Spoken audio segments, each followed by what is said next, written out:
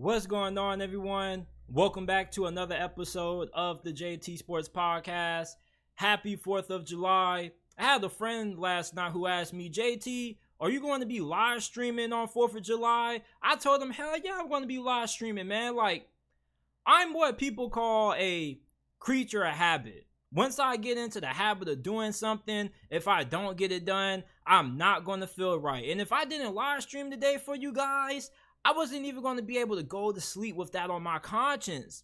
And I remember a couple weeks ago when I wasn't able to live stream due to the Wi-Fi getting knocked out because of a bad thunderstorm we had. I was bored out of my freaking mind and I didn't even know what to do with myself because I was unable to live stream. So I had to come on today and live stream for you guys. And we got a very exciting episode. We're going to be discussing what if Jimmy Garoppolo never overthrew Emmanuel Sanders in Super Bowl 54? I believe that play was a career-defining moment for Jimmy Garoppolo.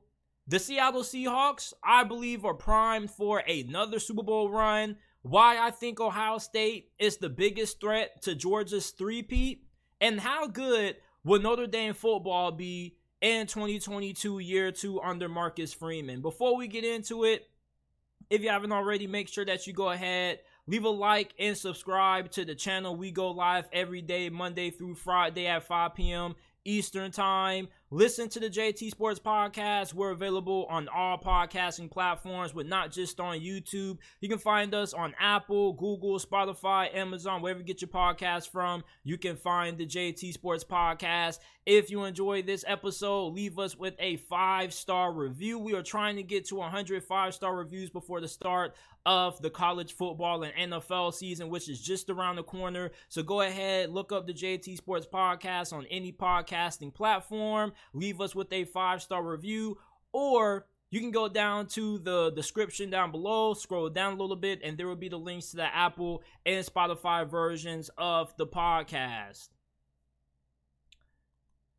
Jimmy Garoppolo, now the quarterback of the Las Vegas Raiders. It seems like a long time ago when he was starting in the Super Bowl for the 49ers against the Kansas City Chiefs, and a lot of people seem to forget that the 49ers were really close to winning that Super Bowl. They went into the fourth quarter up 20-10, and Jimmy Garoppolo was outplaying Patrick Mahomes. Now, I know a lot of people seem to forget that because most of us only remember the team that wins the Super Bowl, but prior to the Kansas City Chiefs coming back and winning that game, Jimmy Garoppolo was playing really good football.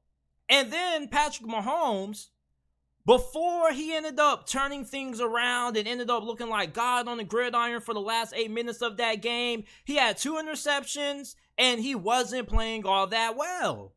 And then all of a sudden, in the fourth quarter, on the 3rd and 15, he dials up a big completion to Tyreek Hill down the field, and that's when the game started to turn. And then Jimmy Garoppolo, on the most important drive of the game, with 1:34 left, 3rd and 10, down 20-24, he overthrows Emmanuel Sanders. Now, what if Jimmy Garoppolo never overthrew Emmanuel Sanders?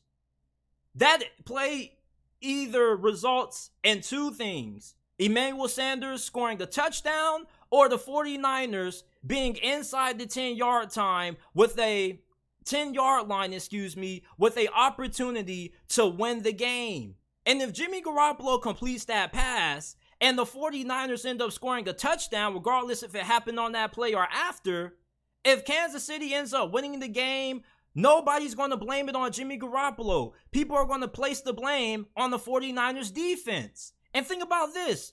If the 49ers win the Super Bowl and Jimmy Garoppolo completes that pass to Emmanuel Sanders, the narrative about Jimmy Garoppolo probably will be way different today than what it is right now with Jimmy Garoppolo having overthrown Emmanuel Sanders, because prior to that game, most people were considering Jimmy Garoppolo to be a top 12, top 11 quarterback.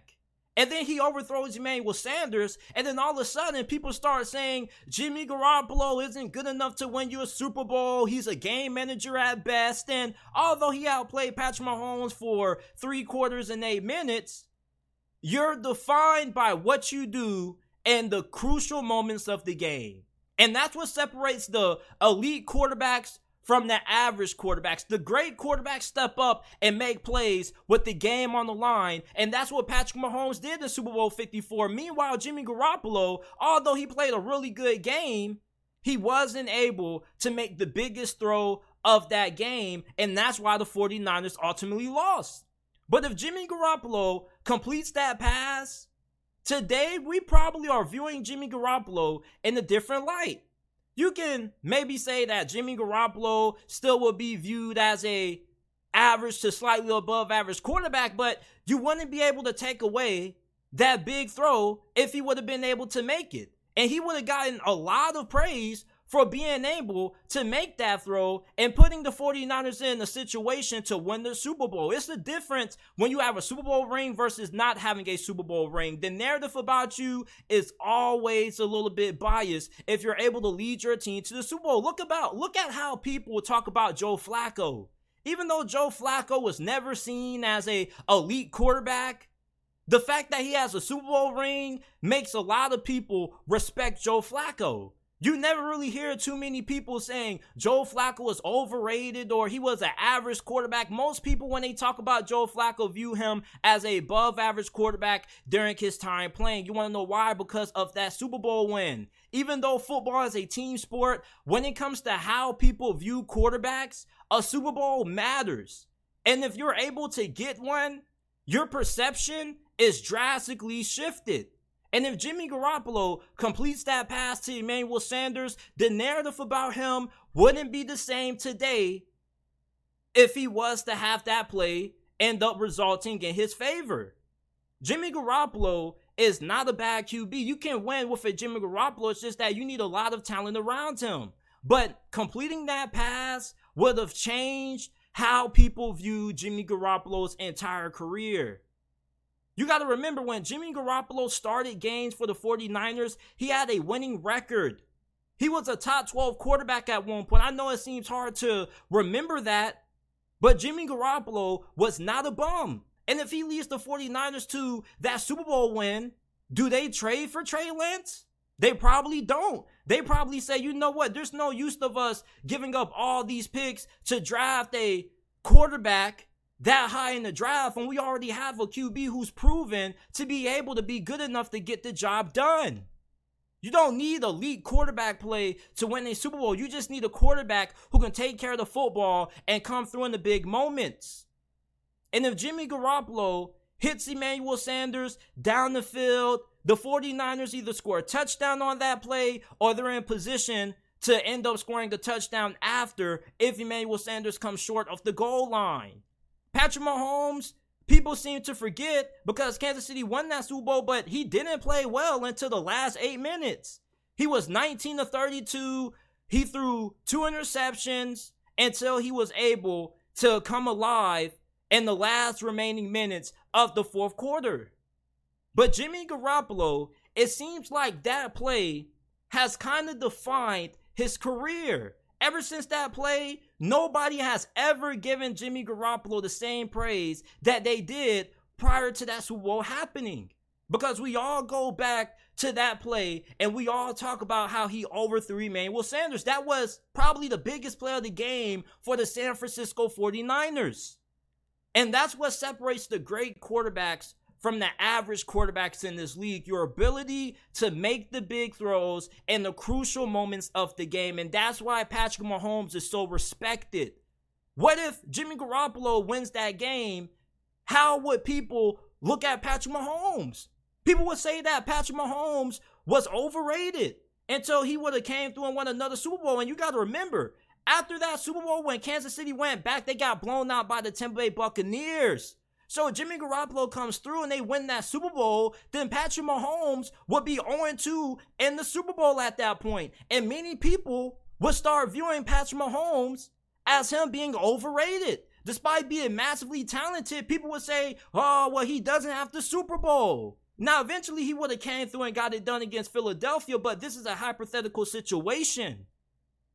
Jimmy Garoppolo's career seems to be defined and magnified by that one big incompletion in that game. And you can point to a lot of other reasons why people have the viewpoint that they have on Jimmy Garoppolo, the injuries, still the fact that he's fairly inconsistent, but we always seem to be a little bit more biased and make a little bit more excuses for a quarterback who's able to win a Super Bowl. Once Joe Flacco led the Ravens to the Super Bowl, he was never that good. But yet Ravens fans still went to war for Joe Flacco. Joe Flacco is still seen in the eyes of many Ravens fans as a legend in their franchise. You cannot take that away from Joe Flacco. When you win a Super Bowl, you're kind of immortalized in that franchise history or in that fan base's eyes. There's nothing that anybody can say about Joe Flacco to Ravens fans. Yes, he's not as talented as Lamar Jackson, but one thing about it is Baltimore Ravens fans are not going to allow you to discredit how crucial Joe Flacco was to that Super Bowl win. Jimmy Garoppolo, he makes that throw to Emmanuel Sanders, and how people view his career is drastically different from how they view it now. Winning Super Bowls in the NFL from a quarterback standpoint is everything when it comes to determining their legacy and where you rank amongst the best quarterbacks in this league. And somebody let me know if I'm wrong right now, but right now I feel like I'm spitting right now. I really do. I rewatched that Super Bowl 3 times over the last couple of weeks, and Jimmy G had outplayed Patrick Mahomes up until the final 8 minutes of the fourth quarter, and that's when Mahomes and Kansas City came alive. It was 20-10. All of a sudden, it's 24-20. Kansas City is up. That was the biggest moment, at least in my eyes, when it came to how I perceive Jimmy Garoppolo from that point forward. After that, I was saying, Jimmy Garoppolo just isn't that dude who's going to be able to come through and make those big plays for you. And then it was evident. Remember when San Francisco went back to the postseason and Jimmy Garoppolo didn't have to throw all those passes? The run game was really effective. And everybody was saying, man, the 49ers are winning in spite of Jimmy Garoppolo. Jimmy Garoppolo, from a statistical standpoint, he puts up really good numbers. He's a top 12, top 13 quarterback. But it seems like since that play happened and he had that incompletion in the Super Bowl, people make it seem like Jimmy Garoppolo is a bridge gap quarterback. And the bridge gap quarterback is a quarterback that's seen as just a placeholder at that position until you can find somebody better. But if Jimmy Garoppolo comes through in that Super Bowl for the 49ers, do people still view him as a bridge quarterback? Probably not. The 49ers probably don't go after Trey Lance. The 49ers traded up so much to get Trey Lance because they felt like unable to win a Super Bowl, you need a superstar quarterback. That's why they went for the guy who in most people's eyes had the most upside in that draft class. So Jimmy Garoppolo makes that play, and he proves that he is the guy who can win championships for the 49ers. They don't give up so much for Trey Lance. And maybe he's still the starting QB for San Francisco despite the injuries. Because even if you're injury prone, people are still going to give you the benefit of a doubt because they're going to say, this dude led us to a Super Bowl, man. How dare we throw this guy to the wolves? So you guys let me know how you feel Jimmy Garoppolo's legacy would have been altered if he would have never overthrew Emmanuel Sanders in Super Bowl 54. The Seattle Seahawks, ever since trading away Russell Wilson, have put themselves in a prime position to make another Super Bowl run. Now, I remember back in my early days watching Seattle when they were able to blow out the Denver Broncos and they had that heartbreaking loss to the New England Patriots where they should have ran the ball to Marshawn Lynch or they should have gave the ball to Marshawn Lynch. And ever since that happened, the Seahawks have never been the same. But now, they trade away Russell Wilson, and they have made the most out of the compensation that they got in return for Russell Wilson. I mean, they got Drew Lock, who is a really solid backup. And then you got Noah Fant, one of the more underrated tight ends in the league. You got Shelby Harris, who is a free agent right now. But look at the draft compensation that Seattle got in exchange for Russ. They turned those draft picks into really productive players. Charles Cross, was one of the best rookie offensive tackles in the league last season. Their second round pick that they acquired in that trade for 2022 turned into Boye Mafe, who is going to be a really good rotational piece on that Seattle pass rush for years to come. And then when you look at the first round selection that they got from that trade in this year's draft, which ended up resulting in Devon Witherspoon, you're going to end up having one of the best secondaries in the NFL. You already got Tariq Woolen and you got Kobe Bryant. Now you got Devon Witherspoon. Who the hell is going to be able to throw on that Seattle Seahawks secondary? It's the Legion of Doom all over again. Now, I don't know if that's what they call it, the Legion of Doom, the Legion of Boom, whatever they used to call it. They may have a 2.0 of that. Then if you can get Jamal Adams finally healthy, imagine how good this defense is going to be when you already look at how good their defensive line is. Seattle's defensive line is really underrated, and they have a really good pass rusher. Uchenna Nwosu, Darrell Taylor, they have multiple guys on that defensive line who can get after the quarterback. And you look at the job that general manager John Snyder and head coach Pete Carroll have done with reconstructing and rebuilding this team. This is one of the fastest rebuilds that I can remember in recent memory. Seattle was supposed to be a team that once they traded away Russell Wilson, they were done. It was it for Pete Carroll. John Snyder was done. And then you have Geno Smith, who people rolled off, but he didn't right back, who ends up playing at an MVP caliber level last year. And now Seattle seems to have a future at the quarterback position for at least the next 3 to 4 years with Geno Smith underneath center. And then you look at Jackson Smith and the Jigba, DK Metcalf, Tyler Lockett. That's going to be one of the best receiver duos or trios in the NFL for the next years to come. Seattle is in a prime position to make another Super Bowl run. Now, I'm not saying that they're going to make another Super Bowl run this season, but for the next 4 to 5 years, you know how people in the national media like to use the whole Super Bowl window thing. What team has a great opportunity to win the Super Bowl? I'm not somebody who really likes using that, but I really think in this situation, that really applies perfectly to the Seattle Seahawks. Look at the state of the NFC right now. Outside of the 49ers and the Philadelphia Eagles, who else really has a stronghold on the NFC that you expect to be in the running for being able to make it out of the NFC for the foreseeable future? Outside of Philadelphia and the 49ers, the list is pretty thin. Yeah, Dallas is always up there, but they always fall short in the big moments. You look at Seattle, they have probably the most talented young roster in the NFL. Yeah, they do have a couple of veterans sprinkled in there. You bring back Bobby Wagner, who never should have left in the first place. You got Geno Smith, who's in his 30s. But outside of a couple of vets that are up there in age, this is one of the youngest, most talented rosters in the league. With how well Seattle has drafted the last 2 years, this franchise is set up to be able to compete for championships for the next 4 to 5 years.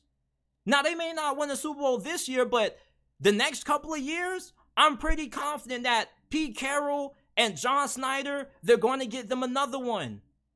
It's crazy how when Russell Wilson got traded away from Seattle, we thought that this was going to be a franchise that was destined to be in poverty for the next decade because it's hard to find a franchise quarterback. Russell Wilson's just don't grow on trees, and you didn't even draft that guy in the first round. He was a middle round selection. Do you know how hard it is to come across a guy like Russell Wilson? Russell Wilsons are unicorns. And you look at the fact that Seattle goes from Russell Wilson to Geno Smith. Last season, around this time, we were laughing at Seattle's current quarterback position. We were saying they got to choose between Drew Lock and Geno Smith. Yeah, they're destined to have the number 1 overall selection. And Geno Smith balls out.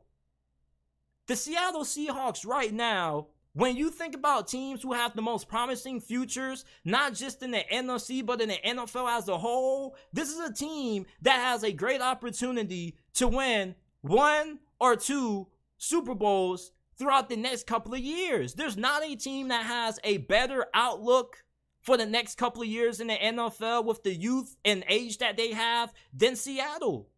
Yeah, the 49ers have a talented roster, but think about how much money they have to allocate to keep guys around, such as Nick Bosa and company. Seattle has a lot of guys who are going to be severely underpaid and are going to be really good for the next 3 to 4 years of their career because they have them on rookie deals, which is going to allow them to have more money in free agency to continue to get better at positions that they feel they need to improve at. You got 2 phenomenal young offensive tackles. Abraham Lucas and Charles Cross could end up being the best offensive tackle duo in the NFL. Do you know how rare it is just to have one good offensive tackle? The Seattle Seahawks potentially could have 2, and both of those guys could be the best at their respective positions. You got Zach Charbonnet and this past year's NFL draft out of UCLA. On any other squad, on most squads, he's a starting RB1. And then you couple that with Kenneth Walker, who was the best rookie running back in the league last season. It just goes on and on and on with Seattle. This team is just stacked with talent. Same thing with the Philadelphia Eagles. It doesn't matter if Bobby Wagner retires. They're going to have a guy who's going to be able to step up and replace him because of how well they draft and how well they are at acquiring talent via free agency. Seattle is one of the best teams in the NFL when it comes to player development. DK Metcalf. Not too many people had high expectations for him. Everybody thought that DK Metcalf coming out of Ole Miss was a combine warrior. And he has developed into one of the best receivers in the game. Tyler Lockett is still putting up numbers, but when he decides to hang it up, you're going to have JSN. You look at Seattle, this is a team that is in a great position to end up winning multiple Super Bowls. The NFC is not all that stacked. It's not like the AFC where you have a lot of great quarterbacks. And plus, when Geno Smith gets old, they can easily find a replacement for him with all of the resources that they're going to have to find another young quarterback who can step up and replace him. Imagine if they can find a steal in the middle round of the draft in next year's NFL draft in 2024. Imagine if Geno Smith retires and then Drew Lock steps up and it's just an easy transition. The Seattle Seahawks have a very bright future when it comes to the Super Bowl window conversation. This is a team that's going to be in the running to compete for championships for at least the next 3 to 5 years. Georgia, when you think about who is their biggest threat to hold them back from three-peating this year, some of y'all may say Alabama, but again, there are a lot of people who believe that Alabama is starting to fall off. So if Alabama isn't the team that's the biggest threat to Georgia three-peating this year, who is? I think it's Ohio State. Now, a good amount of people probably will push back against this in the comment section, and they probably are going to say, oh, JT, you're sleeping on Michigan. I'm not sleeping on Michigan. But even though Michigan is a really talented football team, I don't think they have what it takes to be able to beat Georgia. At least right now, when you look at Ohio State came really close to beating Georgia in the semifinal last year. It came down to a missed field goal. When you're trying to beat Georgia, you need 3 things. You need quarterbacks that can make NFL caliber throws. You need a wide receiving core that can challenge Georgia's secondary, and you got to be able to hold up front. Ohio State has all 3 of those things. You look at their quarterback situation right now. Yeah, we don't know who the hell is going to be starting at QB for them this season. Kyle McCord or Devin Brown. But regardless who ends up getting the starting nod, I don't think they're going to be too bad with whoever they put underneath center, because first of all, you got the best receiving core in college football. Marvin Harrison Jr. is that dude. You got Emeka Egbuka, Julian Fleming. I mean, it's just a wide receiver factory when it comes to Ohio State. They just turn out great wide receivers year after year after year after year. They're like a factory. It's like they got a conveyor belt of just building and assembling great receivers. They just go juju, juju, juju, juju, juju. So whoever is going to be throwing the rock this year for the Buckeyes, I don't think they're going to be too bad. They have a really good offensive line. Like, you have to be a damn terrible quarterback to be able to be sorry or be awful for Ohio State with the talent that they have on offense this year at the wide receiver position and how good their offensive line is going to be. And when you're going up against Georgia, who still has the best secondary in college football, yeah, they did lose a really solid safety and they did lose Kelee Ringo, but Kelee Ringo was not that good, and Georgia fans will tell you that Kelee Ringo was a huge liability at times. You saw what Marvin Harrison Jr. was doing to Kelee Ringo last year in the semifinals. So, of course, whoever ends up replacing him, I don't think they can be no worse. You look at Ohio State, how deep they are at receiver, the fact they have a really good offensive line, and what has me really confident that Ohio State can be able to be this big, roadblock in the way to Georgia three-peating is how good their defense is going to be this year. Now, we know that this defense underperformed last year one under Jim Knowles, but he's going into year two. He's one of the most respected defensive coordinators in the game. We expect him to be able to figure it out. And if he does figure it out this season, then Ohio State is going to have one of the best defenses in college football. They got a really good secondary. You got Denzel Burke, Lathan Ransom, Josh Proctor. And you look at how much talent Georgia has at receiver. This is the most talented receiving core that Georgia has had in recent memory under Kirby Smart. Dominic Lovett, Ladd McConkey. Then you also got to worry about Brock Bowers, probably the best tight end in college football history. If this defense can improve under Jim Knowles this year, this is going to be a defense that's capable of being able to slow down Georgia's offense. Plus, you got to look at how good they are with their front seven. You have one of the best linebackers in college football and Tommy Eichenberg. You got JTT, which that's just how I pronounce his name because his last name just gives me a whole bunch of complications. But if you guys would love to see me try to pronounce it, I will. But you got to promise me that you're not going to judge me in the comment section. Timmy. See, I can't even pronounce it, but you guys know who I'm talking about. This dude was a one-man wrecking crew against Penn State last year. So you got JTT, you also have Michael Hall, you have a really good interior defensive line, your offensive line is really good on the interior as well. Ohio State has the perfect team to be able to challenge Georgia.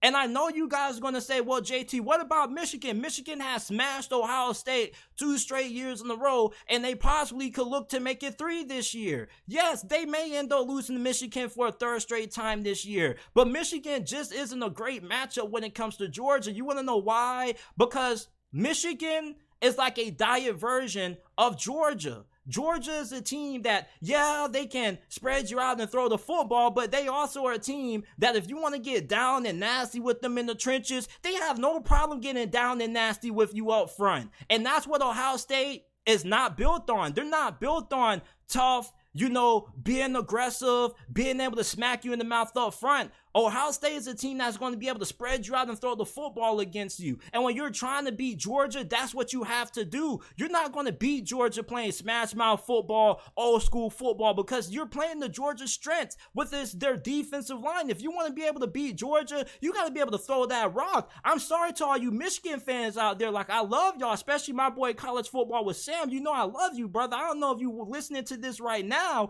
but listen, you look at Michigan, you got a really good chance to be able to beat Ohio State for a 3rd straight year. But just like Michigan just seems to be a bad matchup for Ohio State, Michigan is a bad matchup for Georgia because they're too alike to Georgia. The strength of Michigan football plays to the hands of what Georgia does well, which is being able to beat you up front. Now, Michigan has a really good offensive line, and they are really good up front on the defensive line and the offensive line, but you have to be able to have receivers that can challenge Georgia's secondary, and I just don't think that Michigan has that. Ohio State has the best receiving core in college football. Imagine if JSN played last year for Ohio State for the whole entire season. He played in a semifinal game. Do you know how different that game would have been? Marvin Harrison goes down and you got JSN. It just doesn't stop. Any team that has been able to come close to beating Georgia over the last couple of years has had fantastic performances out of not just their offense, but their quarterback play in particular. Remember going into the SEC championship game in 2021 when Alabama barely managed to survive Auburn in the Iron Bowl? They go into that SEC championship game, and most people don't think they have a chance. And then they end up upsetting Georgia with Bryce Young looking like God on a gridiron. It takes historical performances out of your quarterback position to be able to have a shot at beating Georgia. And I'm not talking about their close losses that they had to Kent State and whoever. I'm talking about Georgia playing you on the biggest stages of college football, because one thing about Georgia is that you always are going to get their best performance when the lights are the brightest. So don't give me anything about them nearly losing to Kent State or whoever. I'm talking about what has Georgia done with the money on the line and everything to lose. They came out and they balled. There's not too many times where you can catch Georgia having an off day against some of the best teams in college football. They smacked Tennessee around, and everybody thought that Tennessee was going to end up beating Georgia in that game. Well, not everybody, but there were a good amount of people, myself included, who thought that Tennessee had the recipe to being able to knock off Georgia, and they couldn't get it done. And they may not be able to get it done for the next couple of years until they can develop and get better when it comes to their offensive personnel against Kirby Smart's defense. We saw Georgia throw around Hendon Hooker like he was a rag doll. And you saw what they did to TCU. There were a lot of y'all who thought that TCU was going to upset Georgia. And I didn't forget that. I didn't forget you all who thought that was going to happen. I told y'all. And I'm telling you the same thing with Michigan. Like, Michigan has a practice day dedicated to just focusing on Georgia. I think they call it Anti-Georgia Day. And they had something similar to that when they were trying to end their losing streak to Ohio State. Let me tell you something. Michigan better worry about Ohio State.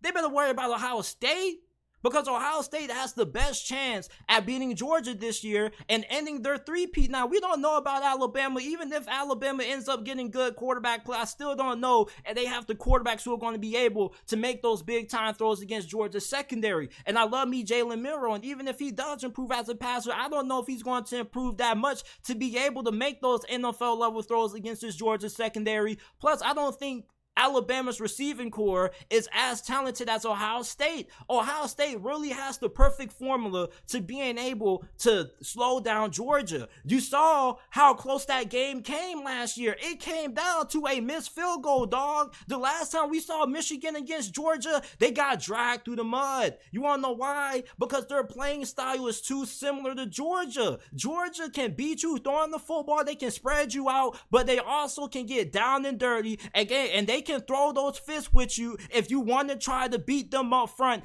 Michigan, I love me some Jim Harbaugh. I'm the biggest defender of Jim Harbaugh, but you're not going to beat Georgia running the kind of style of offense that Michigan runs. You got to have receivers who are elite, who can challenge Georgia's secondary. Georgia just recruits too many behemoths on the defensive line and on the offensive line. And I know you Michigan fans are going to say, man, JT, we recruit and we develop really well on the interior of the offensive line and the defensive lines. Yes, you do, but nothing like Georgia.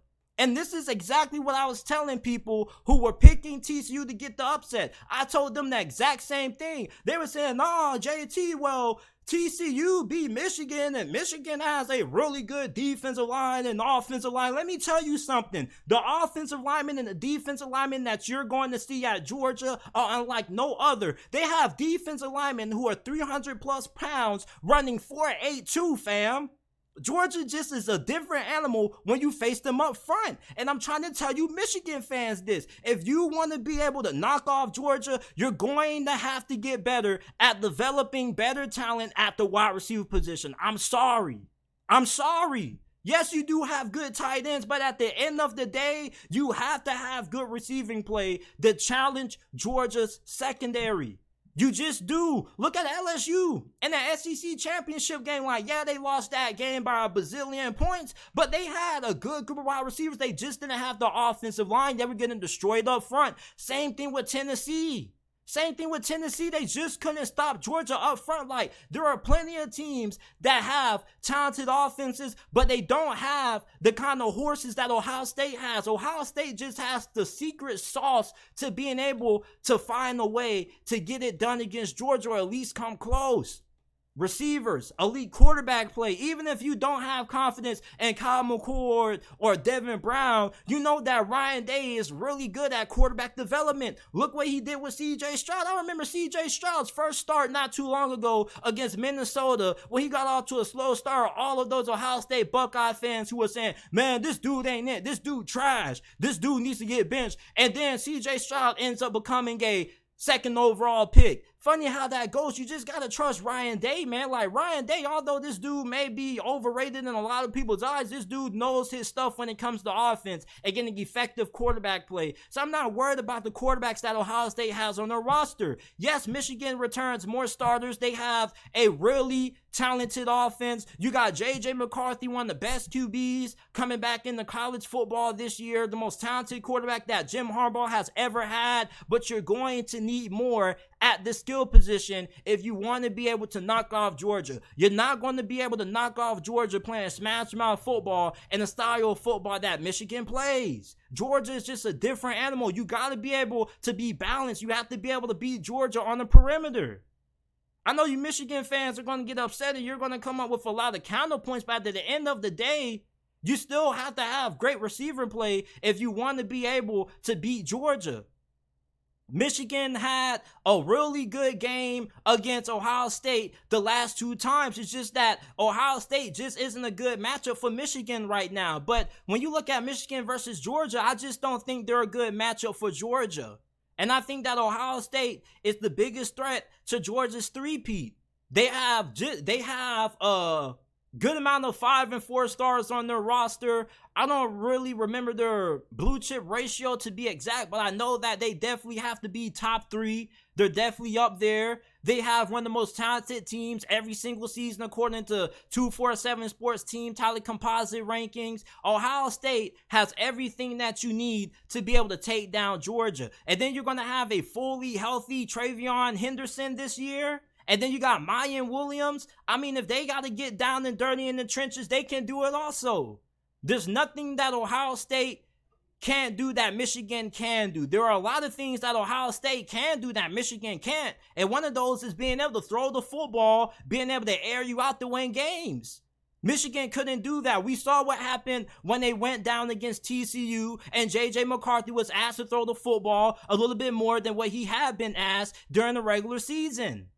Michigan is a team that's built for smash mouth football. They're a team that wants to get down and dirty with you up front, and you aren't going to beat Georgia with that kind of playing style. You have to be able to have success throwing the football with receivers that are able to challenge and push Georgia's secondary. And if not, you're just playing into the strength of Georgia, which is them being able to maul you up front on their offensive line and on their defensive lines. Like Georgia, the athletes that they recruit on the defensive line and on the offensive line are like no other. I don't care if Michigan's bringing in the same amount of talent. Obviously, they're not bringing in the same caliber players. When's the last time Michigan had a freak athlete that was 300 plus running a 4.82?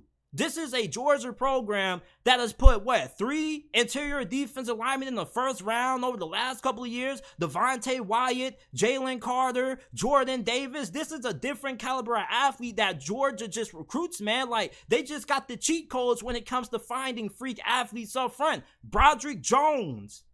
I mean, come on, like, these dudes are recruiting monsters. Like Michigan, they recruit some really talented players up front, but they don't have big boys who are moving like Georgia. Ohio State just is a better matchup for Georgia compared to Michigan. And I know you Michigan fans are going to get upset with this. I know if you're an Ohio State fan, you're loving it. You're loving everything that you're hearing right now. You're saying, JT, you're preaching facts. But until Michigan can get better at developing skill position players at the wide receiver position, I don't think they're going to be able to beat Georgia, which is why I think that Ohio State is the biggest threat to Georgia three-peating this year. And I'm pretty sure that a lot of you Georgia fans listening to this right now, you give credit where credit is due. Ohio State played a fantastic game against you. They did. You can't do nothing but give them the props for that. Everybody called that Ohio State versus Georgia semifinals game the national championship game, even though that it wasn't, but everybody was pretty confident that the winner of that game was going to end up being the national champion. I think the Buckeyes are the biggest threat and Georgia's way to three-peating this year. And I know there's going to be people who disagree with that. I know you're going to have some Tennessee fans out there. I know you're going to have the Bama fans of the world and the Michigan fans of the world disagreeing, but I really think that Ohio State, out of all the teams in college football this year who have a great chance of being able to beat Georgia, I think Ohio State has the best chance to beat Georgia and keep them from three-peating. Things got off really rocky for Marcus Freeman year one at Notre Dame. And yeah, most of us expected them to lose to Ohio State. They did keep that game a little bit closer than what most people expected it to be. Most people thought that it was going to be a bloodbath. We thought that it was going to be 47-10, but Notre Dame hung around to their credit. And then after that, things got really scary for Notre Dame up there, man. They got upset by Marshall. It was some really dark times, and I was listening to a recent interview that Marcus Freeman did with the Pivot podcast with Fred Taylor, Shannon Crowder, and Ryan Clark, and he said that after they lost that game to Marshall, things were a little bit hard, but he didn't lose the locker room. And Notre Dame bounced back in a major way. They went 6-1 to end the season. They had a big upset win over Clemson. Also, Syracuse the week before that. They beat South Carolina in the Tax Layer Bowl. And they finished the season with a 9-4 record. So we go into year 2 of the Marcus Freeman era at Notre Dame. What can we expect out of the Fighting Irish this season? Is this a team that some people are overlooking that could end up being a dark horse college football playoff contender? I think they have the 10th or the 11th best odds to win the national championship this year. You add Sam Howell in the transfer portal, who is going to be the most talented quarterback that Notre Dame has had in recent memory. And you look at how good their offensive line is. They have probably the best offensive line in all of college football, either them or Michigan. And you look at the fact that you have Joe Ard, Blake Fisher, which is probably the most talented offensive tackle duo in the nation. And then you have a wide receiver room that, although there's a good amount of unproven talent, they do have a lot of talent. And a wide receiver that I really like this year to have a breakout season is Jaden Thomas. He was highly touted when he was coming out of high school. He has great athleticism and great size. I think he reminds me a lot of Chase Claypool in a sense. And then you have a lot of talent at the running back position. Your leading rusher last year was averaging over 5.9 yards per carry. He had 11 touchdowns, and he's running behind the best offensive line in college football this year. He should be even better this season. You're really good on the defensive side of football. Your defensive line has a lot of talent, a lot of depth, but this secondary can be really fantastic for Notre Dame this year. Cornerback Cam Hart, Benjamin Morrison, who had 6 interceptions last year, 5 pass breakups. He's one of the best cornerbacks in college football this year. You got a lot of good depth at that position. Your safety position is also talented, although if you have one of your starting safeties that goes down to an injury, you're probably going to have some concerns when it comes to depth after those guys. But this is one of the most talented teams that Notre Dame has put on the field in recent memory. And I know we seem to say this about Notre Dame every single season. Hell, I said it last year. I thought that Tyler Buchner was going to be the dude, but obviously he wasn't. But you have a proven commodity at quarterback in Sam Hartman. This was somebody who was the best quarterback in the ACC during his last couple of seasons, being the starting quarterback for the Demon Deacons. And you look at the fact that now you're going to give him one of the best offensive lines in college football and a better group of receivers to throw the football to. I think that Marcus Freeman has learned from his earlier mistakes that he made the first couple of games throughout last year's season. He even said that on the pivot, there were some things that he had to change, that he had to adapt. But one positive thing about that is that he never lost the locker room. You lose to a school like Marshall and you're like the Notre Dames of the world, you don't bounce back from that. You saw what happened to Texas A&M when they lost to Appalachian State. Their season just fell off the rails, but that didn't happen to Marcus Freeman. And this dude is a fantastic recruiter, and this dude is a fantastic motivator of all of the players that play under him. These players for Notre Dame, they love Marcus Freeman. They go to war for Marcus Freeman. When Marcus Freeman was named the full-time head coach of Notre Dame football after Brian Kelly departed for LSU, this locker room got extremely happy. They love Marcus Freeman, and they play hard for this dude. And you look at how much talent they have on this Notre Dame team, I think he's going to be able to maximize it. And when you look at their schedule, it is a really difficult schedule. So if Notre Dame ends up being in the college football playoff conversation, I don't want to hear none of that nonsense that y'all stay talking about Notre Dame. Oh, they don't play nobody, JT. Oh, they're unproven. They got a cupcake schedule. Like, stop it. Like, Notre Dame has one of the toughest schedules in college football this year. Like, yeah, their first 2 games should be cakewalks. You're playing Navy. You got to play Tennessee State. But after that, you're going on the road against NC State. That's no pushover. That's a team that's a lot better than what a lot of people give them credit for. Then you got to play a Central Michigan. Yeah, they're not good, but okay, you should go into that game against Ohio State 3-0.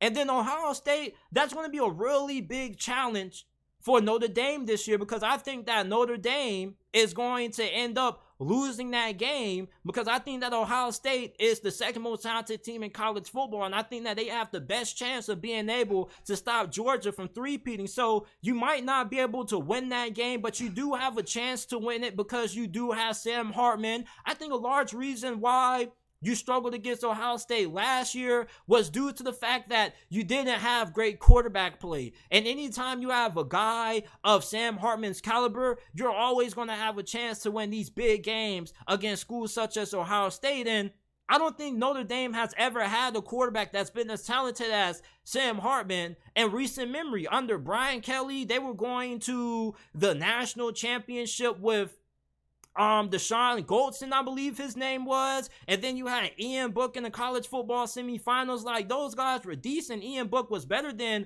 Deshaun Goldson or Everett Goldson. I don't remember what his name was. I think it was Deshaun Goldson or Everett Goldson, but whatever. Sam Hartman is a way better quarterback than what you've had going into big games of the magnitude that you're going to be going into this season against Ohio State. Then you got to go on the road and face Duke. Yeah, you're more talented than Duke on paper, but like we saw last year, Duke is no team that you should just be overlooking anymore. Like, Duke is no longer just a basketball school. This is a football and basketball school now, which is crazy to say, but me being a Miami Hurricane fan, I just got to go ahead and give credit to Duke. I got to stop making the jokes about them just being a basketball school. They are now a football school, and you shouldn't take them lightly. And then you got to play Louisville. Like, yeah, you got a better roster than Louisville on paper, but you can't sleep on Jeff Brom. Do you know what they used to call Jeff Brom during his time at Purdue?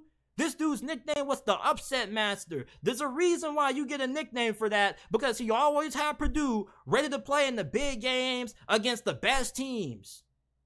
And then you got to play USC with Caleb Williams, the reigning Heisman Trophy winner, who could very well end up winning that thing again this year. And then coming off your bye, you got to play Clemson, which is your last biggest test of the season. And then you got Wake Forest, Stanford on the road. So I think my ceiling for Notre Dame this year has to be 10 wins. Maybe potentially more, but I do think that they're going to have 2 losses during this stretch.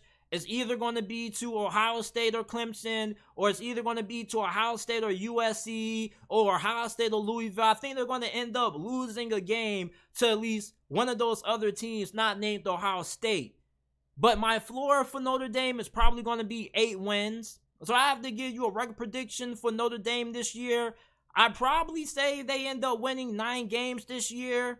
I don't really know exactly where those losses are going to come from, but I definitely do have that Ohio State game locked in as a L. Now, you very well could win that game. I don't feel the same way about Notre Dame going into that Ohio State game like I did last year. Like, I felt like Notre Dame didn't have a chance at all. I know it's college football. I know that's an ignorant statement to say that no team has a chance, because you know the mantra every single Saturday, anything is capable of happening. But I feel like you have a better chance against Notre Dame this season with Sam Hartman at quarterback than what you did last year having Tyler Buckner out there and Drew Pine. So you could end up upsetting them, which I think the chances are pretty small. But then you got some tough games against Duke, Louisville on the road. You got to play Clemson on the road. You got USC at home, which is a winnable game. But I do think that they end up having a couple of L's here and there. So I have them at between 9 and 10 wins. I'll probably go 9, but I very well could see them winning 10 games. But I do think that this is a team that definitely could be in the conversation to make a New Year's Six bowl game.